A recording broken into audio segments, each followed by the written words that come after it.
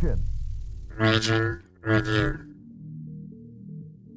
The Raging Cajuns will be a source of pride for this university, for the alumni, fans, and donors as we achieve success in the classroom, in the competitive arena, and in the community. It's about to get really fun. We're looking for dudes that will stand up. Well, Coach, let me tell you today, I'm here and I'm ready to stand up. And I challenge you, Raging Cajun Nation, to stand up with us. Stand up with us. Let's lock hand in hand and let's walk through the gates of Omaha. Hey, I love y'all boys. Let's grind every day starting today. Let's do it. Y'all ready? Alert! Ready? Who's your team ready? Who's your team ready? That's up. I got one thing to say right here. Cajuns win!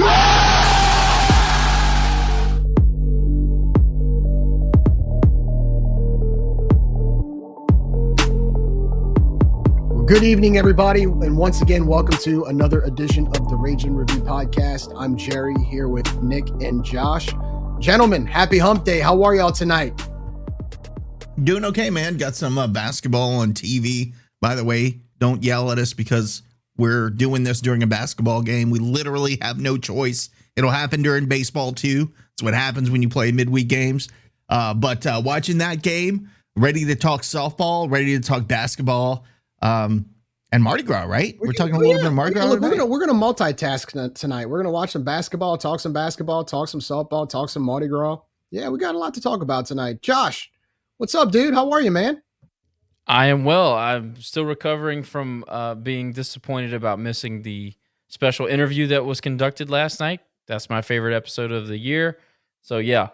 Still sad about that, but hey, look, it's Mardi Gras season, Super Bowl Sunday. We got a lot of stuff to look forward to. Opening day for softball tomorrow, opening day for baseball in less than, 8 days, I guess. So about a week.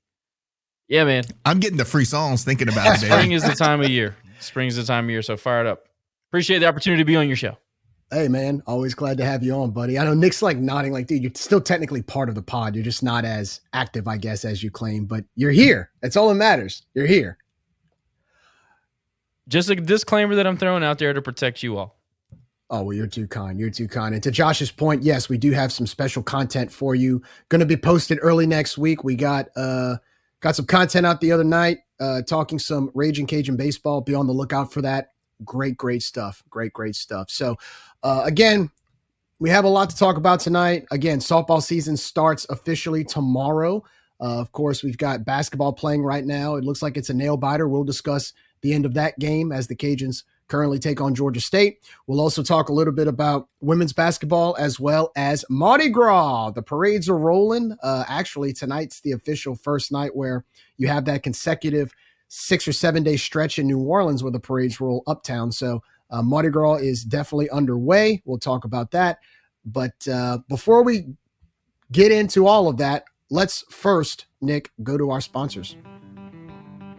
Hey, everybody. Thanks again for joining Raging Review for another weekly episode. We'd just like to encourage you to patronize our great sponsors like Dr. Brett Venable and Recovery Chiro Med. Have you been in a car accident or hurt yourself lifting on the job? Are you having neck pain or back pain, but really don't want to deal with a long, drawn-out process? Then call the chiropractor Raging Cajun athletes use for their neck and back pain, Dr. Brett Venable. The bottom line is, you just need to feel better. You need to get better quickly. That's where Dr. Brett Venable comes in to make all the difference. Dr. Venable and his integrated team of rehab, chiropractic, and medical doctors have 3 locations in Acadiana to serve you: Opelousas, New Iberia, and of course, main office in Lafayette. Dr. Brett Venable is one of very few chiropractors recognized by the state of Louisiana as a chiropractic specialist. He is also the only chiropractor in the Cajuns Healthcare Alliance and the only chiropractor on the board at Tulane School of Professional Advancement.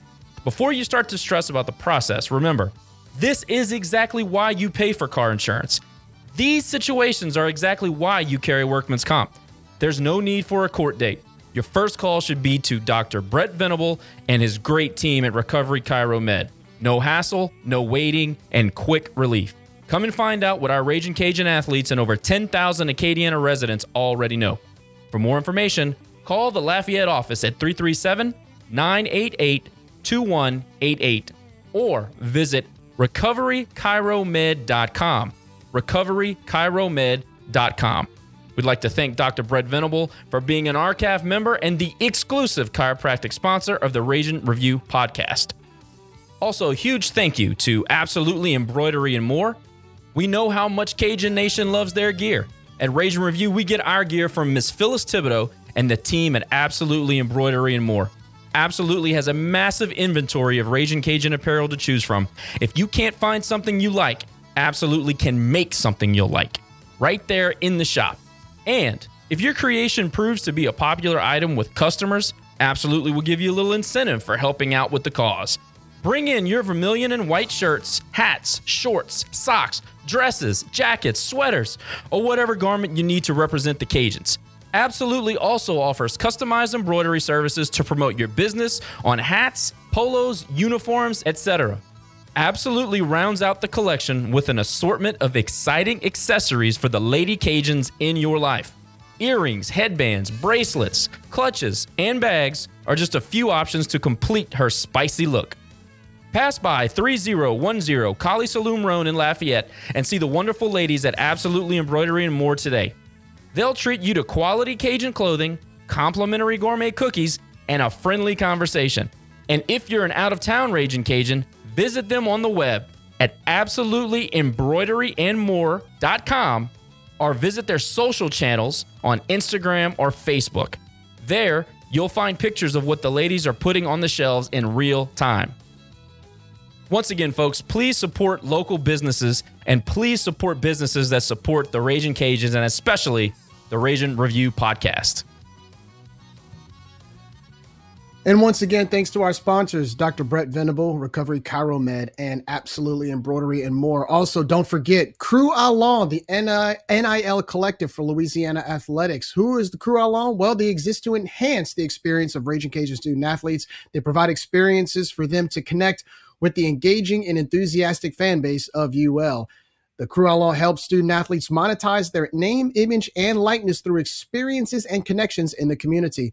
Those experiences will help connect the student athletes to your family and business. So if you can give, whether it's $20, $200, $2,000, $20,000, always remember the Crew Alon is there to help with the NIL, name, image, and likeness for the student athletes at the University of Louisiana. You can give at crewalon.com and be sure to help with that effort. Also of note for the Crew Alon, this Friday night, Normal Lafayette Parade Route, they will officially kick off the Mardi Gras Parade weekend. They will be rolling at 6:30. It'll be the Crew Alon kickoff parade. So if you want to have some Mardi Gras fun, kick off Mardi Gras weekend with a bang, why not support these student athletes and head out wherever on the route, all the way, whether it's by the Evangeline Thruway or by Cajun Field, anywhere along Johnson Street or downtown. Check out the Crew Alon kickoff parade. Once again, they start rolling at 6:30 this Friday night. Well, boys, tomorrow, it's official. Softball season begins.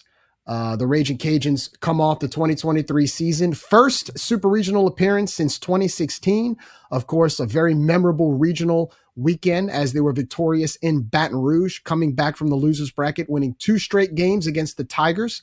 And lots of memories. Another conference championship. The Cajuns finished the season with a 50-16 overall record, 22-2 in conference. And once again, like I mentioned, Sun Belt Conference champions both in the regular season and in the Sun Belt Conference tournament. It's safe to say that we felt pretty short-sighted when we didn't, or say it, we got the shaft where we didn't get the host. We should have hosted, and so we let our anger out down against the TSAB Tigers, and again, first super regional appearance since 2016. With that being said, there's a lot of hype going into the 2024 season based off of that. Just kind of give your input on what you guys think about this softball team coming in. We'll discuss more in depth with the roster and the schedule, but just talk a little bit about the way the season ended last year and how they can build on what they did last year going into this upcoming season. Yeah, I thought it was a tough draw. You know, I hate when we have to play TSAB in something like a regional or super regional in baseball or softball, because it's really not fair to either team that they have to compete against a really good in-state team every single year, it seems like. So last year was unfair again. Hopefully somebody takes notice next year. I don't have any confidence that they will, but I feel like look, they were in a tough spot last year when they had to travel to Washington to play the Huskies. That was a tough draw there as well. But there is a lot of expectations on this team this year. They're ranked in the top 25 going into the season. Early and super early predictions, of course. Nobody really has any idea how the season's going to play out, but early predictions have the Cajuns hosting a regional and the school down the street not hosting a regional. So if that would happen, that would be interesting to see how that plays out, right? But I think, look, Glasgow is going to rely on a lot of transfer players this year in a lot of key positions. And he's got some, I think he's got a freshman outfielder that he's got some good things to say about, and she may get more playing time than I think originally expected for a freshman player. So we'll see how that plays out. But all in all, you always want to progress and take a step forward. And this year, the hope for me as a fan is that they get to those super regionals and maybe host it and get to Oklahoma City. It's been a long time, and there's a lot of expectations on this team. Now, again, they've lost a couple of key players. Lacey Prejean is now coaching at Northwestern State, so that's going to be a little bit different. I think they hired 2 coaches to replace her this year. So that just tells you how great of a job she did here. So a lot of changes, a lot of turnover, some new players from the transfer portal, some new freshmen who we think are going to have some impact. But all in all, high expectations. They're going to have to play at a high level this year. Agree with all that. I think that the most important thing and most interesting thing to me is that you took a young team last year and you achieved some pretty lofty goals, especially winning in Baton Rouge. I mean, say what you want about that school, it's hard to win there. So, especially because you're playing the team, you're playing the crowd, and you're playing the bias. We all know it exists. They beat that. They came from the losers bracket, which is a feat all in and of itself. But anyway, you get some leaders back. You get a corner bat like Lauren Allred, a freshman All-American. You got Maya Davis, who's going to be a little bit older, and she's all world. She's probably the best defensive player in the Sun Belt. She's a top 10 maybe in the country. So, stalwarts like that. You get Langlers back. I know she's going to be moving to second base this year, but you get an Alexa Langlers. You got Sophie Pisco's back for another year. Senior backstop behind the plate. These are all experienced players that have seen success at a high level. I can't say enough how important it was to get over the hump of, they called Jerry a, regional Glasgow, whatever. They got over the hump with a young team, and you bring back a lot of experience and you bring back leaders. I think that this team is poised. I mean, you got a stud in Sam. You got depth. Ria Seto showed that she was going to be a force to be reckoned with as a freshman coming out of the pen. You've got some versatility. You got some big time transfers from P5 schools, and not just P5 schools, really, really successful like your Floridas. We got a couple of transfers from Florida. So, and one in which I think is going to be the hot corner at third base, Poe. She was one of the Florida transfers, right? Sam Rowe, yeah, correct. Rowe, right. So you're reloading, which is something that elite programs do. You have a lot of experience, and you have the core of your team coming back. If you can be successful on the mound, even close to what you showed last year. I mean, I know we kind of ran out of ammunition in that super regional. Washington was just so good, man. Everything, all of their key players stepped up huge. The crowd was behind them. It kind of felt like a momentum thing where they just they took the baton and ran with it, and we couldn't catch up. It's so good to have that experience back on this team and the core of it back. I think you have everything you need to be successful in Lafayette. I think that this is easily a top 20 team. It's probably a top 15 team. I can't wait to see him play Baylor. I can't wait to see him play the schedule that's laid out, because it's very interesting. It's going to be very challenging. I think 15 P5s this year out of conference. So, and then again, Sun Belt Conference is better again. I mean, it continues to get better. South Alabama is going to bounce back. Texas State is a force. Southern Miss is putting a lot of emphasis on softball now. It's going to be interesting. Marshall, obviously, I know they lost a little bit with some of the talent that moved on, but they're going to be a team that you're going to have to look out for. It's a good league now. I think that's not going to be one of those leagues that people turn their nose up at. With that out-of-conference schedule, all the ingredients are there to be really, really successful. And I didn't say much about pitching, but I'll say this. Sam Landry was a top 5 recruit in the country for a reason. She's going to be a junior this year. She's the undoubted leader of this pitching staff. And in truth, she's one of the leaders on the entire team. So I can't wait to see how it plays out. I'm excited for softball. I see a lot of big things coming this year. And look, I know we're going to get into the weeds, Jerry, but there's another, you were talking about pitching. There's another Sam Ryan. She's coming from Chattanooga State College. She had 40 wins, 300 strikeouts in her 2 seasons there. She's good. I mean, she's really, really good. Now, how you would assume that's going to translate to the level of competition that we have in the Sun Belt Conference and nationally when we play some of those really good teams. So if you get someone like the 2 Sams and then you're bringing in Sam Rowe from Florida, I mean, that is she the pitcher from Florida? Or is it no? It's Delbury from Florida, right? The pitcher. It's Delbury. Yeah, so you're bringing in a pitcher from Florida. I mean, we're hopefully going to be stacked at that position. And like you said, I think 1, we ran out of gas, and 2, we ran into a buzzsaw last year. But pitching, I think, is going to be a lot. It's going to be very solid this season, going into conference play, certainly. Well, you hope it is solid because look, we're replacing Carly Heath. I mean, we're replacing her bat and her skills in the circle. You're replacing also 2 other graduates or 2 other seniors in Megan Shorman and Kendra Lamb, both of which were just anchors in the circle next to Sam and Carly. So that's going to be tough to replace. But at the same time, when you bring in 2 pitchers like Sam Ryan and Lexi Delbury, and then don't forget, you also have I think it's Denali Lecker. She's a new incoming transfer from Iowa. And she's going to kind of replace Carly Heath in the fact that she can both hit and pitch.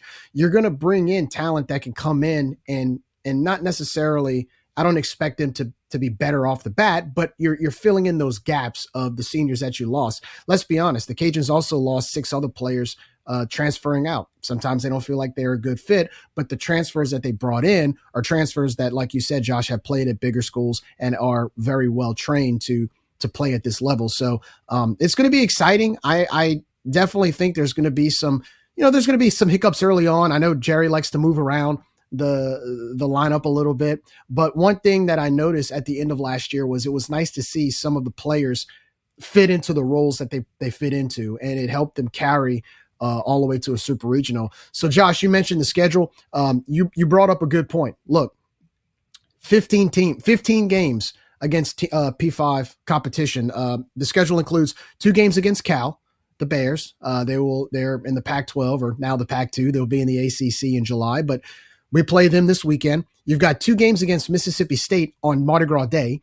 So that's going to be a test early on. And then next weekend, you play Baylor for a 3-game series. So this is not your typical, softball schedule where you play a bunch of no-name teams, you hang 20 runs on them, and everybody thinks they're ready for Oklahoma City. They're going to be challenged early on. And that doesn't include, you have 2 games against Oklahoma, defending national champs. You got 2 games against the Tigers of Baton Rouge, both home and home. You've got 2 games against Texas. Oh, and you got 2 games against Stanford. So you look, when it comes to the schedule, if we win 40 or 40 plus games, there's no excuse for the committee to deny us a regional bid. Also, not to mention, besides the 15 games we have against P5 competition, we also played 10 teams included in that number that went to a regional last year. So Oklahoma, Cal, Stanford, Central Arkansas, Miami, Ohio, Texas State, Liberty, McNeese, Baylor, and LSU all went to a regional. So, and that's not including the conference this year. So I don't think there's any excuse to say that if we win more than 40 games that we shouldn't have a chance to host, because that schedule looks pretty doggone tough, Jerry, especially early on. You really believe that? You really believe that there's no reason that they're not going to screw us somehow and send us 60 miles down the road if there's any chance that the other school hosts? Watch. I mean, look, man, if you win some of these games and you go over 500 in those games, I don't see how they would. There's nothing they can say that would otherwise, because last year it was, you didn't win enough games. You were 1-something against, or somebody on Twitter was like, you're 1-something against this level of competition. You go over 500 with that level of competition, there's no reason why we should be denied a regional berth. I mean, I hope I'm wrong. I mean, I hope that's not the case, and I hope I'm wrong that they would. But I mean, the schedule pans out well. I must admit, it pans out well. It's a good challenge. And this is the type of schedule you play, in my opinion, if you want to make a run at Oklahoma City, because you're definitely going to be challenged early on, starting this weekend. Coach Glasgow's got a chip on his shoulder now, I'm sure. I mean, he takes this stuff seriously. So he's going into every single one of those games wanting to not only beat those teams, but destroy them. So I have no doubt he's going to have the ladies prepared this year for those games because, again, they are going to find any way that they can to not allow a team like us in. So you've got to take away all the chances that they have to make those excuses. And that starts with winning those games against a stiff competition. No question. I'm looking forward to it. It's going to be a lot of fun. Let's talk a little bit about the roster. So Josh, you had a nice rundown of the newcomers coming in. I'm going to give kind of an outline of what we're expecting to have in the starting lineup. I know this is going to move around a little bit. Got to give a shout out to Mr. Rory Strentz. I spoke with Rory today. We talked for about a good 30 minutes. He was able to help me out a little bit, give us a rundown, just to let everybody know we might have Rory on later in the season if we make a run at Oklahoma City and whatnot. He'll be a good fan to come in and discuss this stuff. He's a walking encyclopedia when it comes to Raging Cajun softball. One of those diehard fans that knows his stuff. So shout out to Mr. Rory. Thank you so much, Rory, for all your help.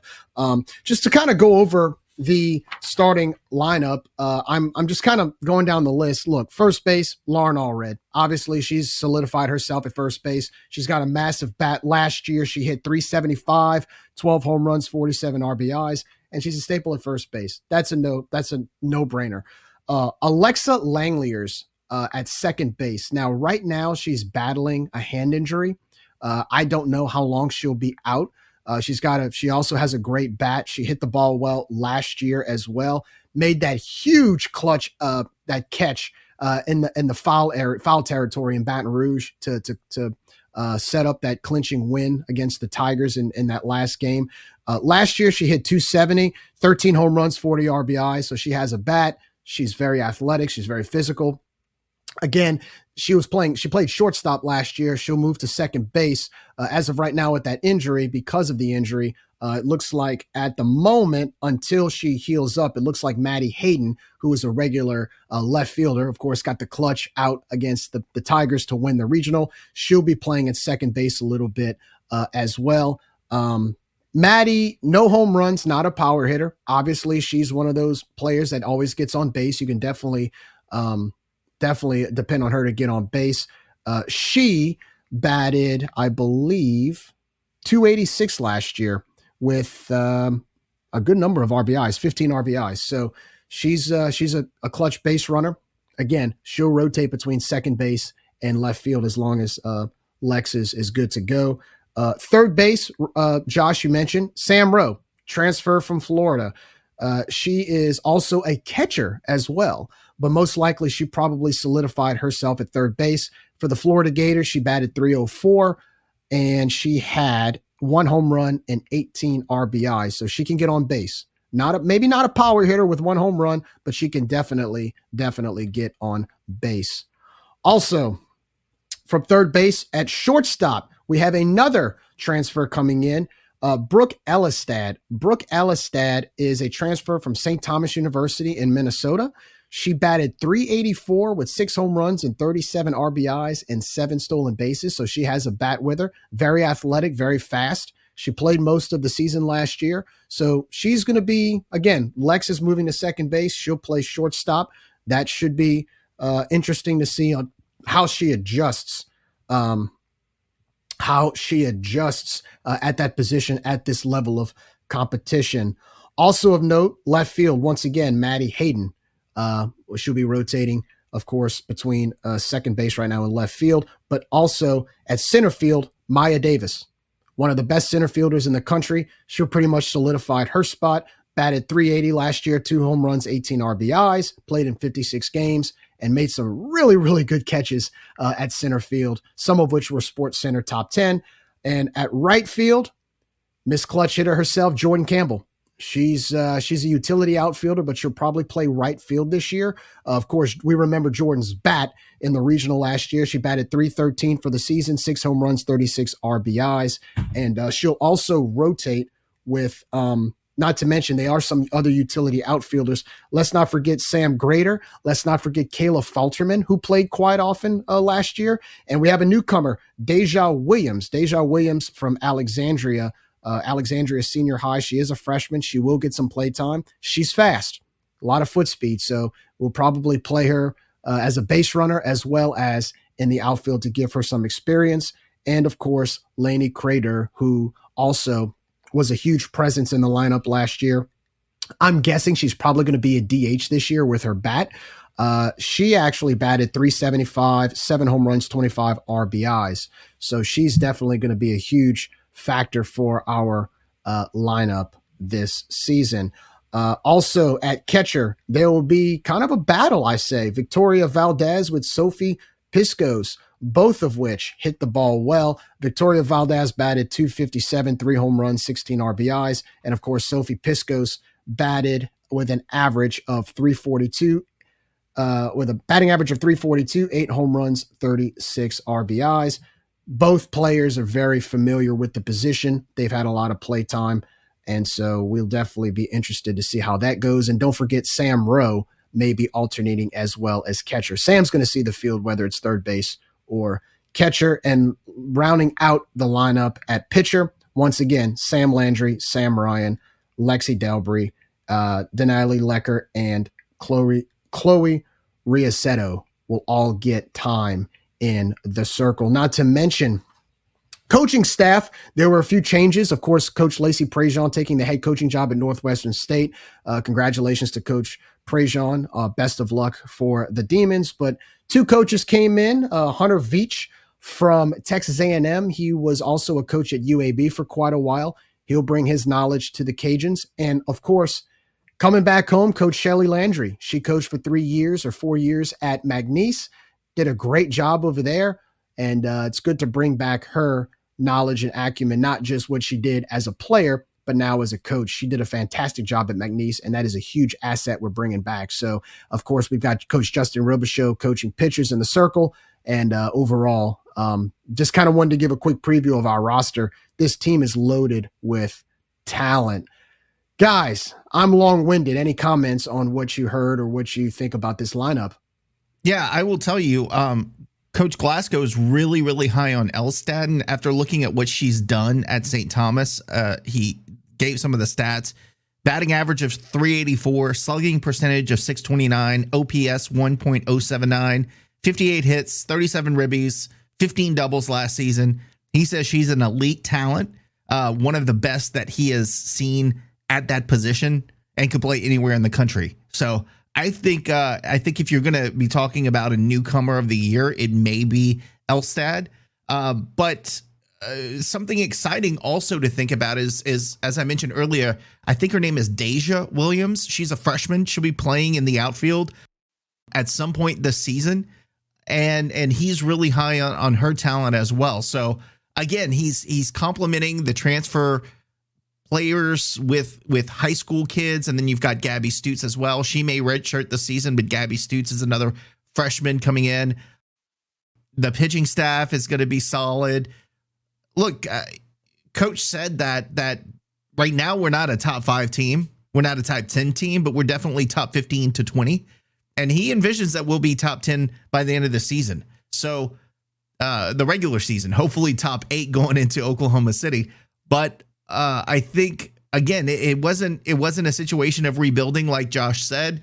This was a situation where you had a young team last year that got some really good experience on the road, 2 consecutive weeks in really tough environments against, TSAB. And then you go to Washington and play those guys. And that was really tough. And then you had that clown that showed up with a stupid belt, both weekends in a row. By the way, he's now a fan of the Ravens because he was out there. I think he just likes purple teams. He just likes purple teams. Yeah. Anyway, I don't want to. He's going to be a Vikings fan tomorrow. Yeah, we don't want to give him any more airtime than needed. But look, it's exciting to see what the talent that they have on this team It's just a matter of seeing whether or not they gel early in the season. I'd like to see them get some early wins over some of that top talent that will be playing against teams like Cal, especially in the next couple of days. We play them like 2 or 3 times. So I think getting the girls to gel in the beginning of the season will pay dividends as the season goes on. But no, I think again, it's not a rebuilding by any means. It's more reloading, taking that experience from last year in tough environments,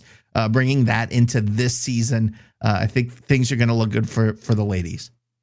I think if we're being honest, and I think the players would say the same thing, is early in the season, Jerry, you mentioned we went 1-10 out of conference against RPI top 50 or something like that. I forget exactly what the metric was. But if we're being honest and you want to go back and really review those games, defense hurt us badly early. Even Langeliers, who, the thing about Langeliers was she started off hot at the dish. She was hitting everything. And then she slumped throughout the season, which was very strange. She still had some pretty clutch hits in the postseason, Sunbelt tournament and then into the regional and things like that. But her defense was just not good enough. And I think she'll agree with that. I think that outfield they misplayed some balls that cost us some wins early in the season.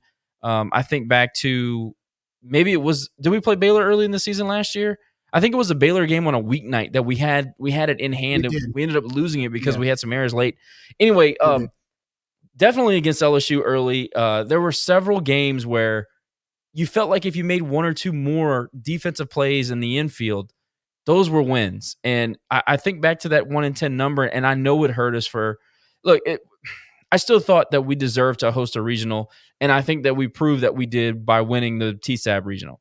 However, you gave them an opportunity to have an argument, right? So the fact that you have a transfer like an Elstad to come in and solidify defensively the shortstop position, that's what I'm interested in. I don't need her to hit 380 in this lineup. If she hits 380, fantastic. But what I really need her to do is come in and play a solid defense, play a solid shortstop. Now that Maya Davis has a year under her belt, she's flashed the leather. I need her to be consistent. Not that she wasn't. I'm just saying that, maybe there were some plays early in the season last year she would have made as a sophomore. There's just a lot of experience coming back that I think is going to solve a lot of those small issues that at times they looked a little bit overwhelmed. Think back to when they went out, I think it was the Clearwater tournament invitational where, they had only won 1 game. They had UCLA beat. They had a couple of teams beat. And they did. And it was a defensive play here or a pitch there or just a mental mistake. I think a lot of that had a lot to do with youth. I think we're not going to have that element with this team. I think this team has the core and they have the belief and they have the experience to where when they see those situations, especially early in non-conference against elite competition, they know what it looks like. And I think that they're going to be in a position to rise to the challenge. So I love the roster. I love the possibilities. I like the pieces that Jerry has added in the offseason, especially because of, a lot of these girls, regardless of what division they came from, they produced at a high level. And sometimes the eye test is all you need. But then you also have those P5 girls that came in that saw the SEC tournament and saw what it looked like to advance deep into the postseason. So that's a good mix. You still got your leaders in place. I really hope that they can solidify the defense because if they do that, in my view, that was the only missing piece early in the season last year, and I think it ended up costing us the host position. So defense is important. I'm glad that we addressed the issue. I look forward to what this team looks like as a whole. I don't need Elstad to go out and hit 384. Hit 300. Hit 280. Play me a solid, consistent shortstop. Langlier's moving over to second base. I know it's injury related, but hey, if it works, let's stick with it. Let's find a lineup defensively that keeps us in the games and doesn't allow us to make those mistakes so that we can compete at an elite competition level. I think that was something that needed to be addressed, and I'm glad they did so. I think what I'm most excited about and most curious about, Josh, is you do have some newcomers, but I love the fact that we do have some utility outfielders that creates depth. Again, you've got, Maddie Hayden has solidified her spot at left field. Maya Davis, again, one of the best center fielders in the country. Jordan Campbell is going to play right field. She has the presence with her bat as well as her athleticism. Well, the thing about Jordan is that she's clutch. The clutch gene, that's not something that people that's something you're born with. You have it or you don't. And we have that. with Jordan. I'm glad that she's on our team. How many clutch hits does that girl have? I mean, I mean, you can't even quantify it. So just wanted to make that comment about her. No doubt about it. And I mean, adding with her, you've got, again, Sam Grader. You've got Kayla Falterman. You've got Deja Williams, who, again, she's a freshman, but she's a good freshman. She's going to get some play time. I think she's one of those type of players where, again, she's fast at base running, which is great because she'll be able to, she could be a pinch runner. She can get some experience there. If we're up by so many runs, she'll definitely get some at-bats, get some experience early on. And then you got Lainey Crater. I mean, again, Lainey is a familiar face in the lineup. Now, granted, she basically goes as a DH. She'll probably go again as a DH because her bat's so good, but she can also play in the outfield. So, I mean, that's 1, 2, 3, 4, 5. That's 7 players right there that could that could play in the outfield. So I like the fact that with the newcomers coming in, I like the fact that the Cajuns, again, will be battle tested early. I like that, again, you play Cal twice this weekend. You go to Mississippi State on Mardi Gras Day. So you go 4 games, and then 2 days later, you're playing a doubleheader against good SEC competition. And then you've got a Big 12 team coming in this weekend for 3 games. So, I mean, look, this is not your typical, let's play this easy schedule and pad our wins and pad our runs. They're going to have to step it up early. I like that. I like it too, man, but we got to win some of those games this season. I agree. We said it. And look, we're not taking the Liberty way on playing nobody important and getting 60 wins. We're going out there and putting it on the line. You just have to hope that if we don't have a sexy record out of conference, the regional selection committee will respect what we have done against top competition. But again, you're leaving it in the hands of people who don't necessarily want people like us to succeed. So just go out there. You control your destiny, win the games, and let things happen from there. Don't give them an opportunity to have a narrative to keep you out. Go look, if you want to host, it's very simple. Go 10-5 in those games, and then win your conference. You're going to host. Go to 10-5 in the games, win the conference, you host. It's that simple.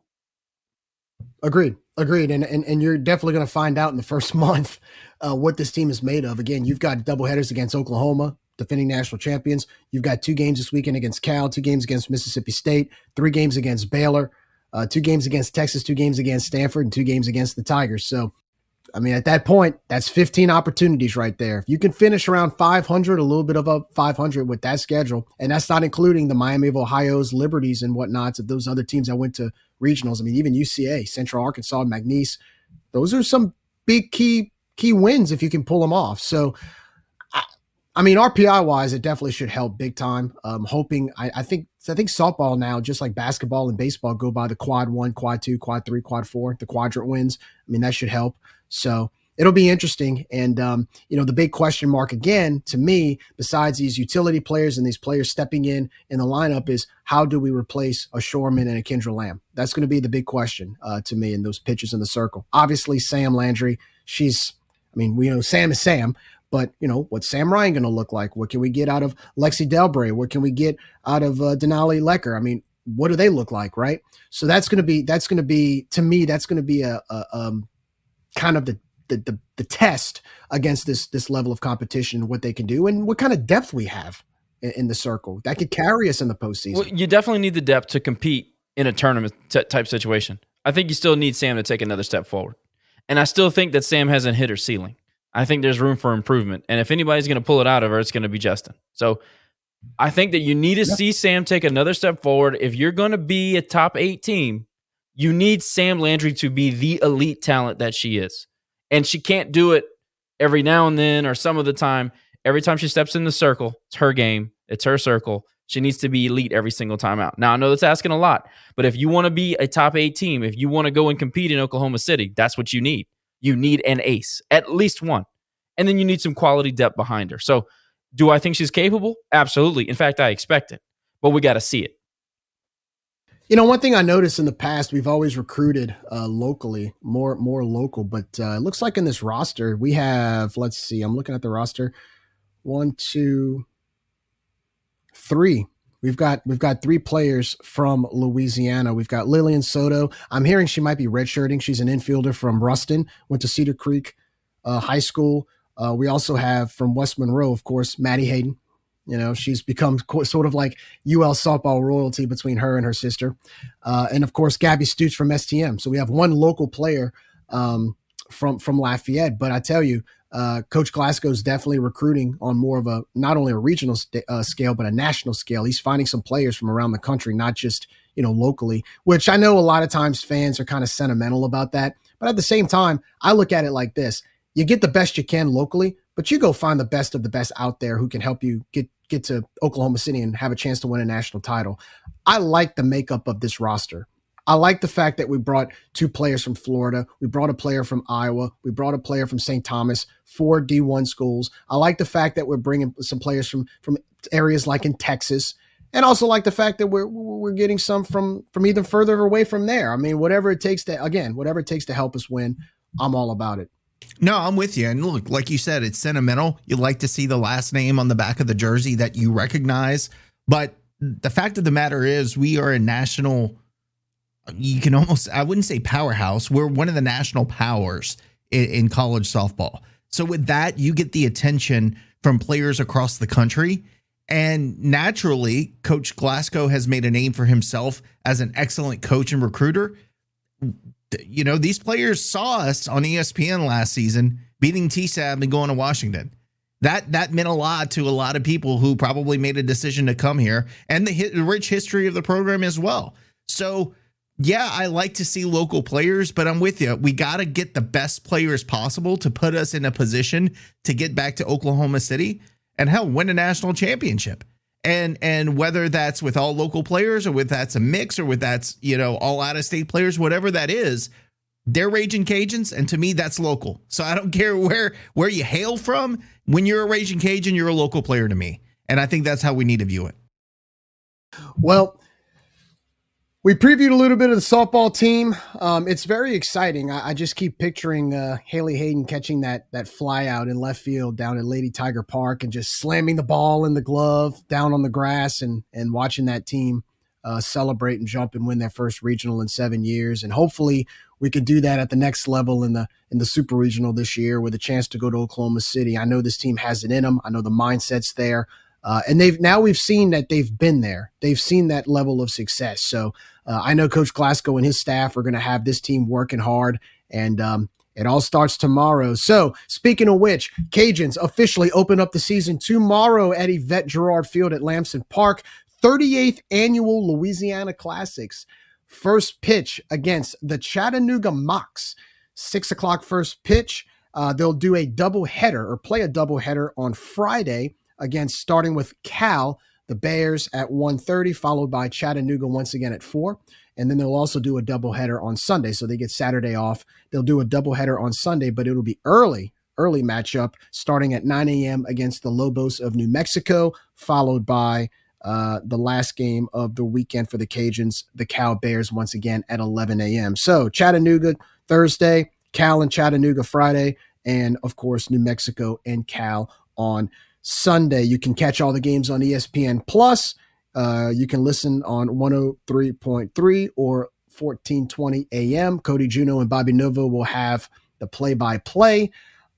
Just a heads up, if you take a look on social media, if you go to the website, because of Mardi Gras this weekend, parking will be a little complicated. So just make sure you follow the directions there, know where to park, when to park, with parades and whatnot, and all kind of festive activities out at the Cajun Field parking lot.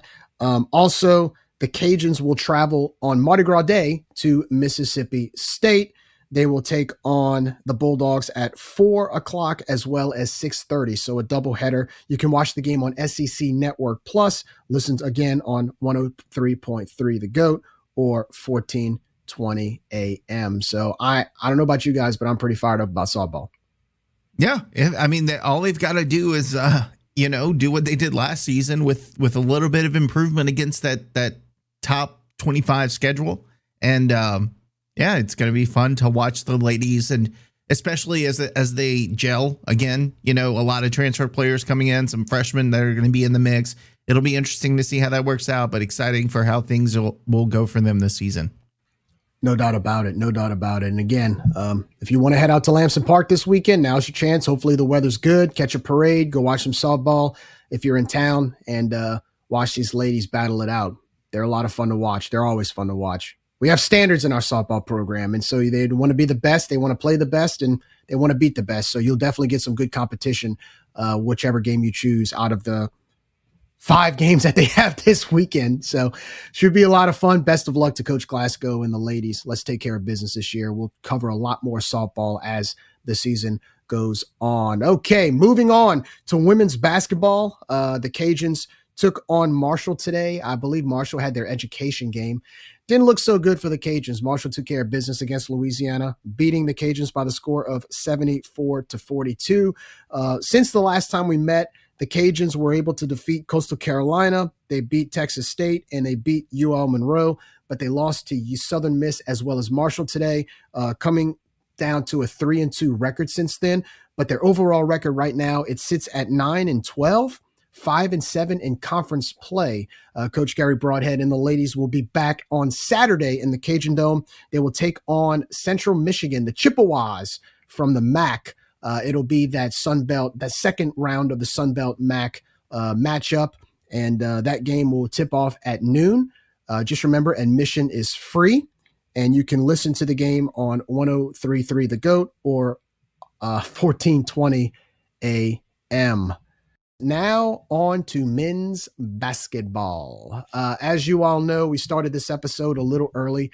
The game was still going on. The Cajuns hosted Georgia State tonight in the Cajun Dome. I'm going to kind of rewind a little bit. Since the last time we met, the Cajuns had a 7-game win streak coming in. The last time we met, they took on Arkansas State in a doubleheader. Not a doubleheader, but they played Arkansas State and they played Texas State. I say it's a doubleheader because it threw me off, because when we played Texas State, the lights went out in the Cajun Dome. And, of course, the fuse was blown down the road, had to reschedule the Thursday night game for Friday, and had to push the Texas State game back to that Sunday instead of Saturday. Cajuns, they defeated Arkansas State 81-75. They beat Texas State by the score of 66-46. And then, of course, they played ULM last week as well as South Alabama. They defeated the Warhawks 80-72 and South Alabama 80-60. So they, again, a 7-game win streak going into tonight. And basically, they ran into a second half buzzsaw. Cajuns came in taking on Georgia State. Georgia State came in, I believe, with a 9-13 record. And apparently, they've won some decent road games recently. But, you know, the Cajuns had a 24 out of 25 in wins in the Cajun Dome. And it looks like now it's 24 out of 26. Just to let you know, the Cajuns outscored Georgia State in the first half by the score of 39-30. But the Cajuns were outscored in the second half by the score of 40-30 or 48-30.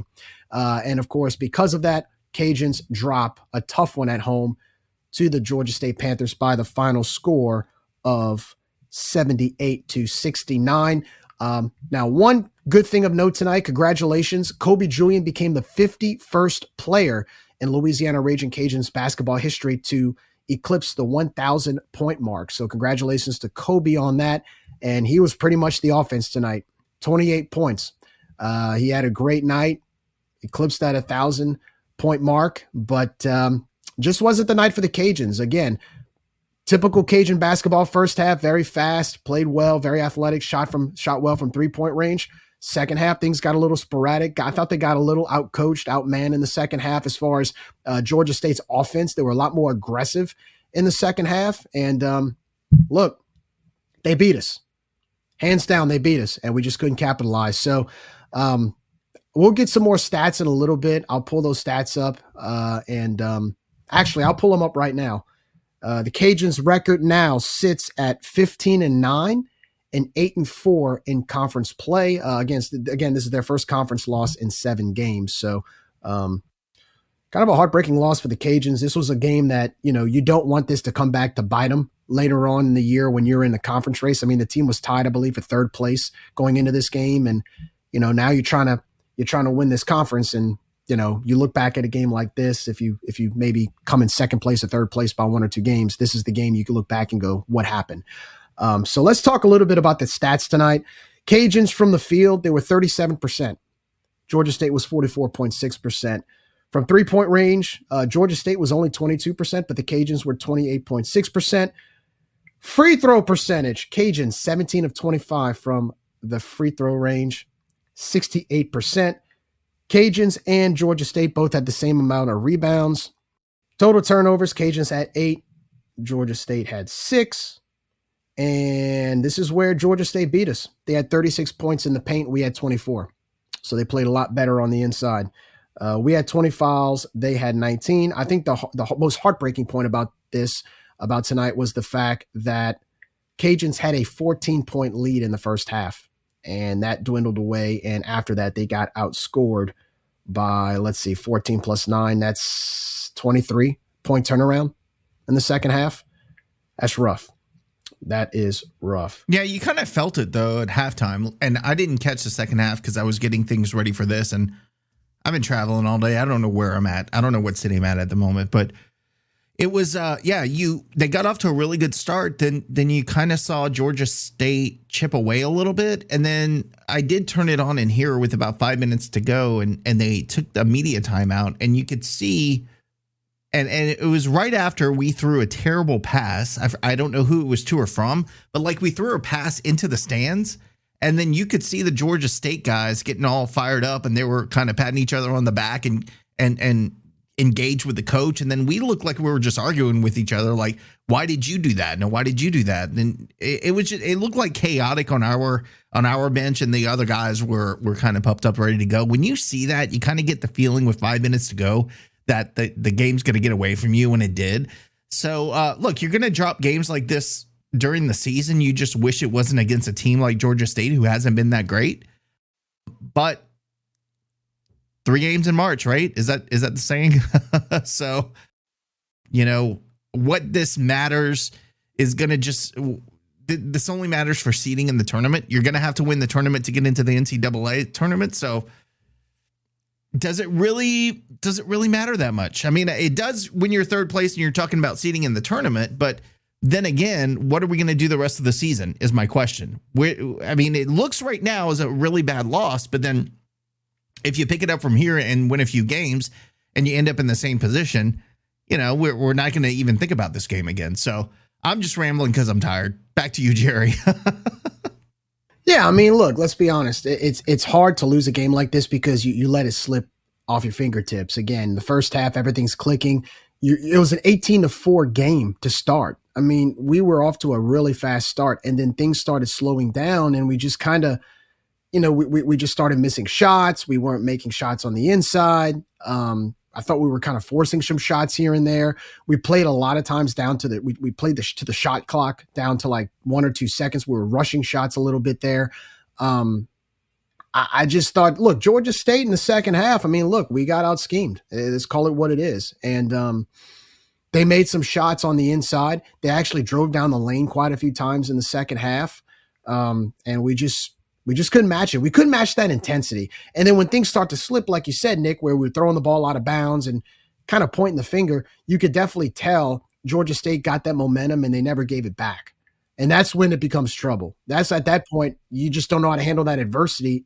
You just kind of knew. You're like, well, we're going to let this one slip away. And the reason what we knew is because we've seen this story before. That's common. When we get into trouble later in the game, then it's chaos. And that's when I say street ball and I don't like watching street ball, it's often at times when we're trying to press, when we're trying to score because we have to and not because we can. So that can't kind of crept up again. And that's why we feel that way. It's because we've seen this before many, many times, is when we get into those positions where we have to get a score, where we have to kind of keep it close so that we can have a chance at the end, then we get sloppy. And that's exactly what happened tonight toward the end of the game and what really kept us out of it. And then some silly fouls that I don't now look, it's summed out officiating, but there were some fouls that were unnecessary on our end. So just again, it's just undisciplined play that you see us when we start to press late in the game. And we saw that again.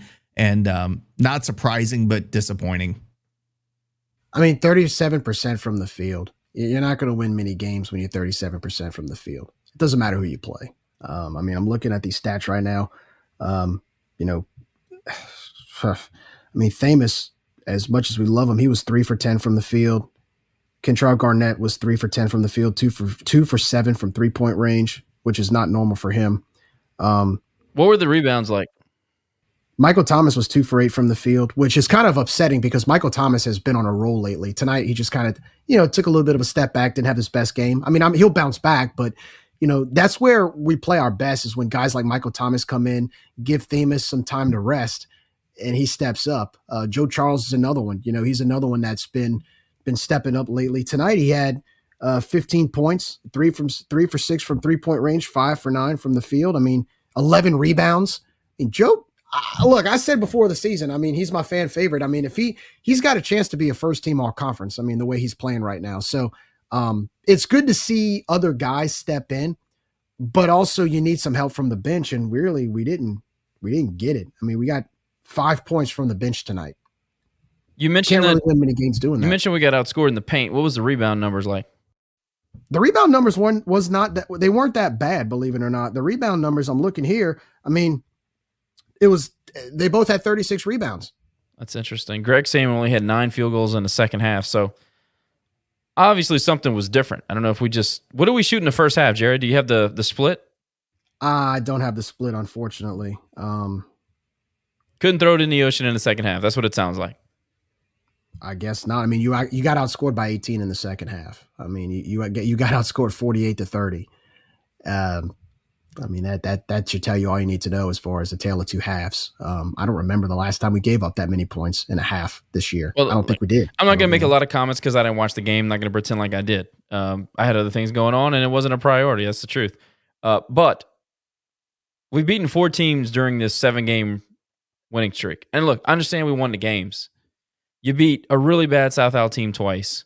You beat a really bad Texas State team, who, by the way, I think won. Did they beat App State tonight? Which is that goes to show you that this Texas State did App State tonight. Yes, and they're bad, and we watched them be bad twice. And this league just doesn't make any sense. But we beat some bad teams, and that's what happens. Look, I give them credit for taking care of business, but all of those teams that we beat during the 7-game winning streak, well, number one, most of it, half of it was at home, and number two, it's against RPI net, or I keep saying RPI, net teams in the bottom third of the country.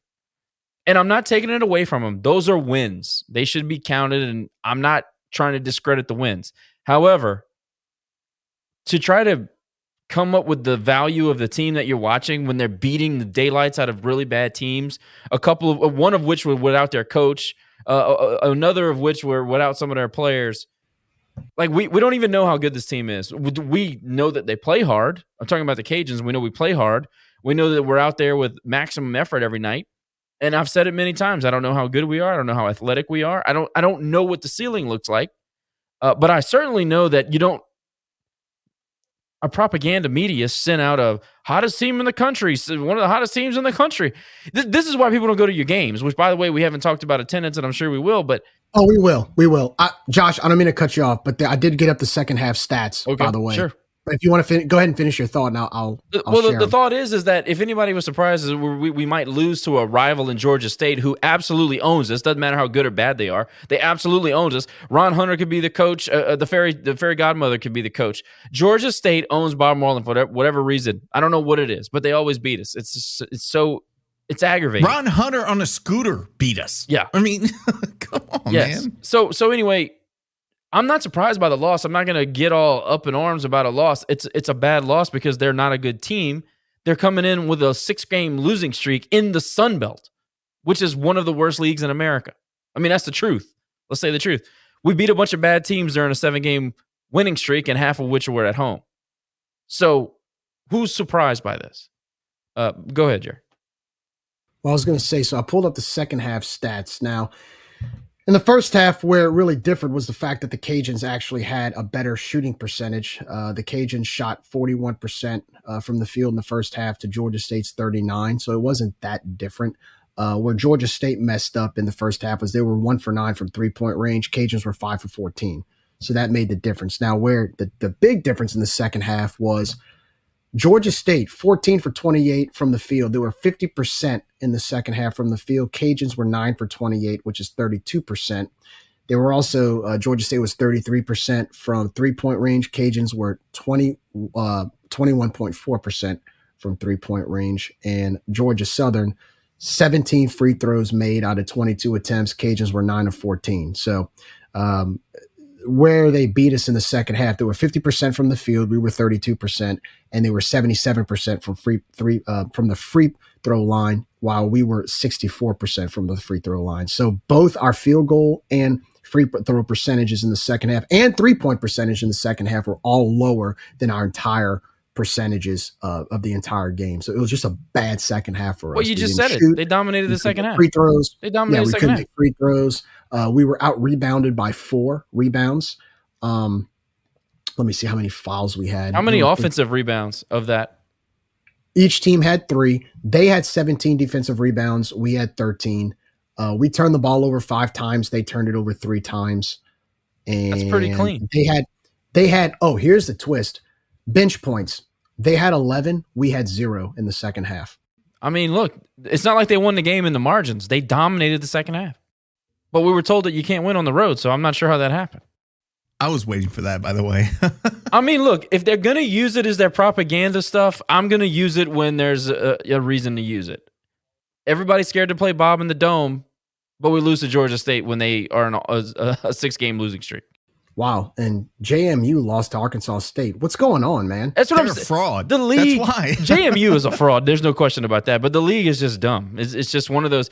Look, there's some familiarity. I understand that it's league play or whatever. But we watched the Cajuns play State. They are not good. That's not a good basketball team. I would say they're probably better than in years past, but they're still not good. But this is nothing like in football where most teams in the league are solid, and you have to beat each other up because you're all good teams. It's like this is the opposite. Like nobody's good, so we're just beating each other up. It's a pillow fight. It's a couch throw pillow fight. That's what it is. You know what I'm really upset about? I'm happy that JMU lost tonight, though. I can't wait to get on Twitter and give them hell. You know what I'm really upset about? That Boots' prediction was not fulfilled. He said we would be 18-8 going into the App State game, and unfortunately, we're now 15-9. But he has some thoughts. He has some thoughts on Raging Page, and he said nothing changed tonight except lessons taught. Sometimes they can be good. Goal in the Sun Belt is to finish in the top 4 and get a double bye. We will take care of Bowling Green on Sunday with some heavy-duty defense. New streak on the way. All right. I like the optimism. It's traitors. It's Mardi Gras season. That voodoo's out there. Sometimes it ruins, it messes with his shaws in his head. So you give him a pass this one time. That's fair. You can't go 10 out of 10 in predictions all the time, right? 9 out of 10 is not bad. It's not bad. It's still 90%. It's still an A for certain grading scales. So it's okay. Hey, I like the optimism. Now, I'm going to turn a little bit negative to some people, but I'm going to ask, and I want you guys' opinions on this. Josh, I know you were chomping at the bit. We talked about it earlier, and it's actually going to be a funny segment. I always say that. I'm not chomping at anything. I'm right here. You're right there. It's all good. Attendance numbers came out for this week, and a few weeks ago, Coach Bob Marlin was in the press conference talking about getting more people to the game and how we were in 9th place and how we were playing well. And apparently I think we were the most successful team or something like that. And we won 21 out of 22 home games or whatever. We went from 9th place 2 weeks ago in the middle of that win streak, and now we are sitting at 11th place out of 14 teams. I think going into tonight, we averaged 1,845 fans. It looks like Raging Page and all of social media, including ourselves, are asking, what can we do? I don't want to be included in that. I'm not asking what we can do because I know what we can do. They don't want to do it. It's not good. Well, I'm not saying anything because a certain coach's wife blocked me on Twitter, who I've never interacted with in my life. So apparently I'm too negative. You're negative, Nick. Y'all a bunch of negative Nellies. But look, the perfect example I gave you was living here in Houston. I went to the Rice Series in baseball last year.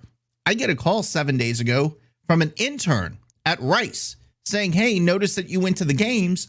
Would you like to buy an 8-game ticket package for $125? She was like, you don't have to make any donations to anyone else. It's tax deductible.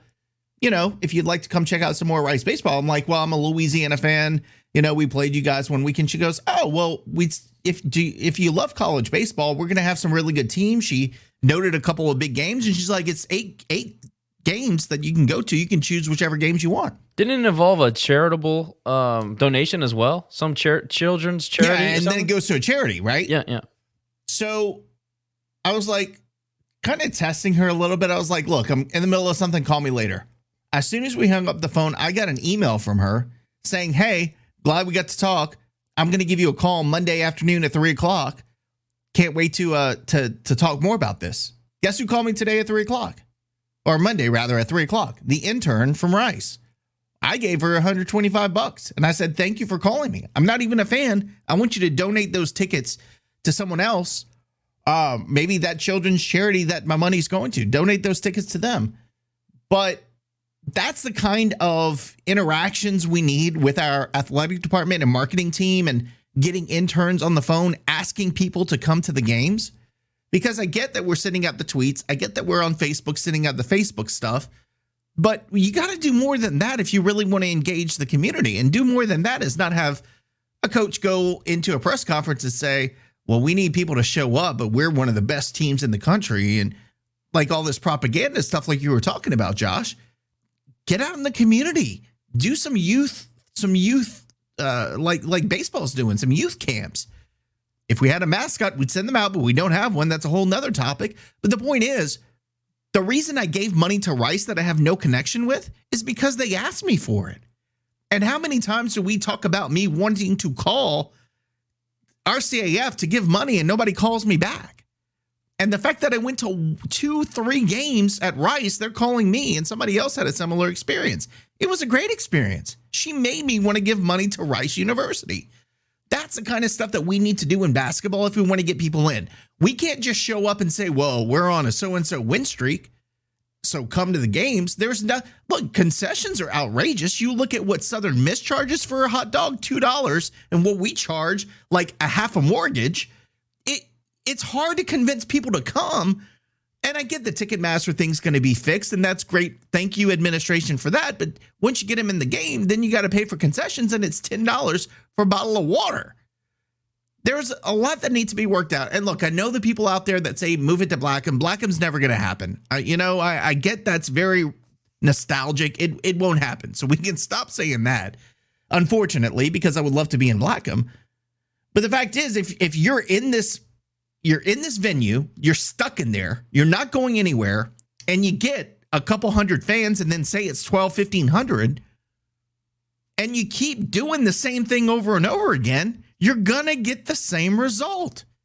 So switch it up. Try something different. Try what Rice is doing. But we don't even try. We just say, hey, we're winning. 7-game win streak. Come out. Not going to work. So Brian Maggard was on an interview with Jay that came out recently, and one thing that he said and he emphasized was the fact that we have now that Pacquiao is officially underway, or the ticketing contract of Pacquiao is officially underway. Apparently, we hired a full-fledged ticket staff that is under the auspice of UL instead of the Cajun Dome, and I believe we have a Salesforce team that will be going out into the community to promote. Not to mention, I also want to say that there's some other marketing things that they're putting forth effort with right now. So apparently, according to Dr. Maggard, he's very optimistic because for the first time in a long time, he said, and I quote, we felt like we've caught up. We're finally caught up, and they're fully staffed. So now, to Josh's point, like Josh always says, you've always said it, man. It's not about it's not about what they say. It's about what they do. So you now have a full staff. You've got a ticketing team. You've got a marketing team. You're fully staffed. You're caught up. Let's see it. You've got the new Pacquiao contract. Let's see it. Who's leading them? Who's setting the standard? Who's telling them what needs to be done? That I don't know. It's the same people. There's nobody new. So nothing's going to change. That's my opinion, whatever. I'm not going to rant tonight because I'm just going to say the same things I always say. But Nick mentioned getting in the community and the youth programs that baseball does, and has always been a great asset for the program, especially future fans, etc. You know, we have a guy here that used to play basketball for the Cajuns, has a robust youth camp, league, development center. He does it all in the Cajun Dome. Has plenty of connections to Cajuns basketball. His father-in-law is an employee and a coach at UL. He's totally ignored and shut out by the coach, the current UL coach. Totally shut out. In fact, he goes out of his way to not show up to his events, to be petty, out of spite. I don't really know. But there's a massive disconnect between the current head coach and the guy that develops more youth basketball in this area than anybody. Does anybody think that might have some sort of impact on the people that might show up at the Cajun Dome? Because I do. I mean, Brad Boyd is getting more middle school basketball players in the Cajun Dome for a camp than we have average attendance. That's a fact, folks. I can give you some numbers. But Josh, here's the problem. Again, being associated with the university for so long, anybody who challenges the status quo is immediately going to get pushed aside. You're not loyal. And that's exactly what's happening. Not loyal. If you don't fall in line, then you don't belong.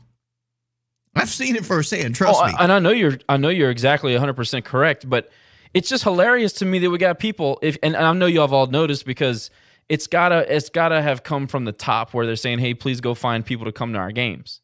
And now you have all these fans and all these boosters and everything walking around with their hands in the air, going, "How can we engage people to come to our games? How can we market better? How can we entice folks to want to come to our games?"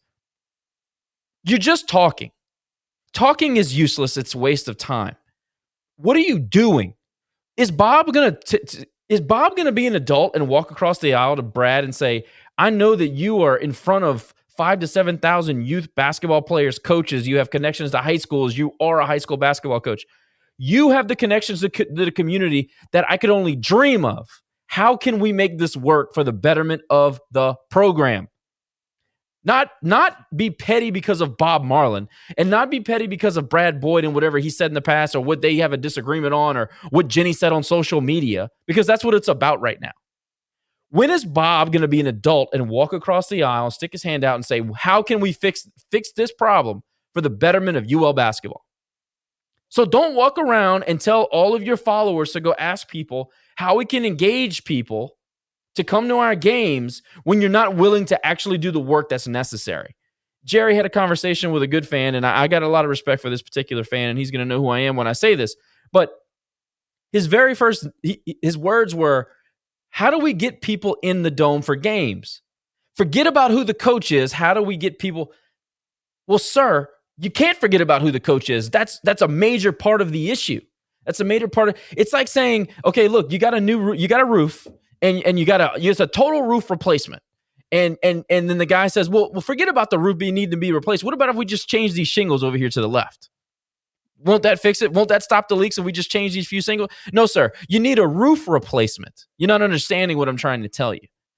They want to ignore the genesis of the problem. They don't want to attack what it actually takes to get the people back engaged. They want to seem like and look, I'm sure they want the result of having the people back in the stands. We all want people back in the stands.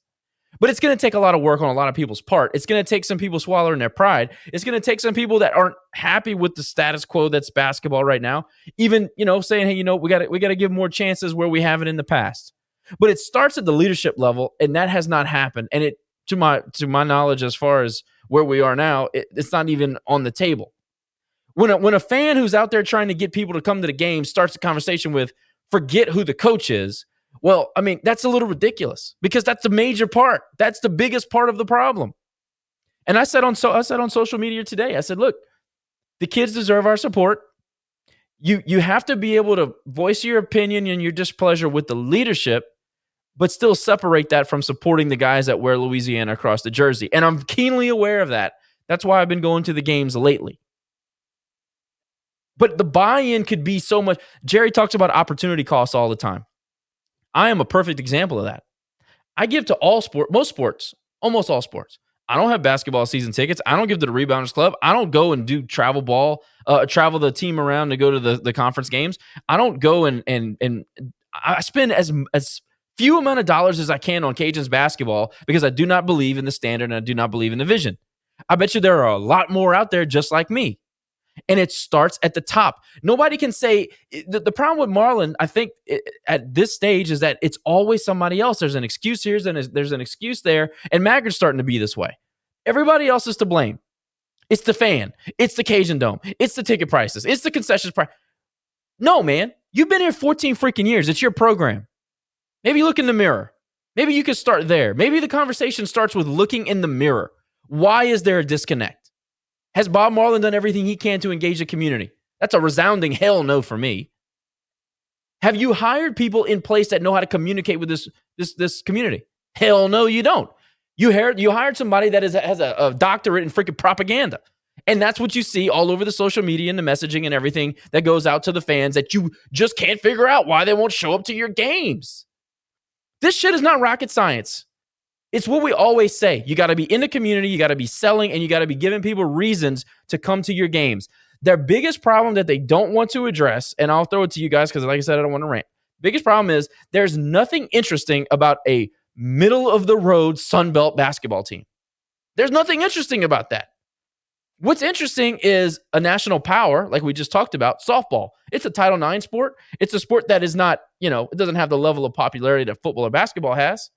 But here, we've created a culture and a standard, and people want to follow it because it's interesting. It's an interesting thing to know that you're competing nationally at your park right down the street. You're playing against the Oklahomas and the UCLAs and all these guys and girls. That's interesting to follow. There's nothing interesting about losing to Georgia State on a 6-game losing streak on a regular old Wednesday afternoon. Nobody cares about that. That's not interesting. That's why you don't have interest. And the fact that Bob Marlin has been praising menial accomplishments for 14 years and telling us it's the most incredible thing, and I'm the winningest coach in the Sun Belt history. And you are doing, I don't want to get too psychological. Jerry and I had this conversation, but you cannot praise menial accomplishments. It reduces growth. It makes people not want to go and get better. You're telling them that what they've done is just good enough. It's good enough. It's fine. This is actually really, really good. It's better than you even think. And in reality, it's not. It's an average accomplishment. He's beaten average teams, and what they're getting on social media saying we're one of the hottest teams in the country. We're not one of the hottest teams in the country. We've beaten 4 bad teams, half of them at home. We've beaten teams we should be beating. That doesn't mean we're one of the hottest teams in the country. It means the sketch was broken our way. I almost quote tweeted that tweet from the actual basketball account and said, if you want to know why people don't come to your games, this is Exhibit A. This is what people don't want to hear. I don't want to be told that we're beating the dregs of college basketball, but we're one of the hottest teams in the country. Communication's terrible. Engagement's terrible. And they're running around with their hands up to the sky saying, I just don't understand why nobody wants to come to our games. How can we fix it? How can we fix it? I can tell you how you can fix it, but y'all don't listen. Y'all don't want to hear how you fix it. That's it. Well, how do you fix it? Let's hear it. Why? Jerry, it's not going to change anything. Have we said it? It's not going to change anything. We've said it. We've come here for 3-4 years and said it. We've given them tasks, literally bullet points on what to freaking do. They don't want to do it. They don't want to do it. If they wanted to do it, they could fix the problem tomorrow. Will Wade walked into Lake Charles and in 6 months has doubled their average attendance. He's gotten a $700,000 contract when they know he's not going anywhere because of show cause. Look at the interest. Look at the money the local economy is making. They were getting top 25 votes before, unfortunately, they lost to Southeastern the other night. I think it was Southeastern that they lost to. They have resurrected McNeese basketball. He's done it in 6 months with one recruiting class, and he missed the first, 5 or 6 games? 10 games. He missed the first 10 games. Yeah. And still found a way to beat Bob. I'm telling you, it's not because they can't fix it. It's because they don't want to fix it. Status quo is status quo. It rules the day. Nobody wants to get uncomfortable.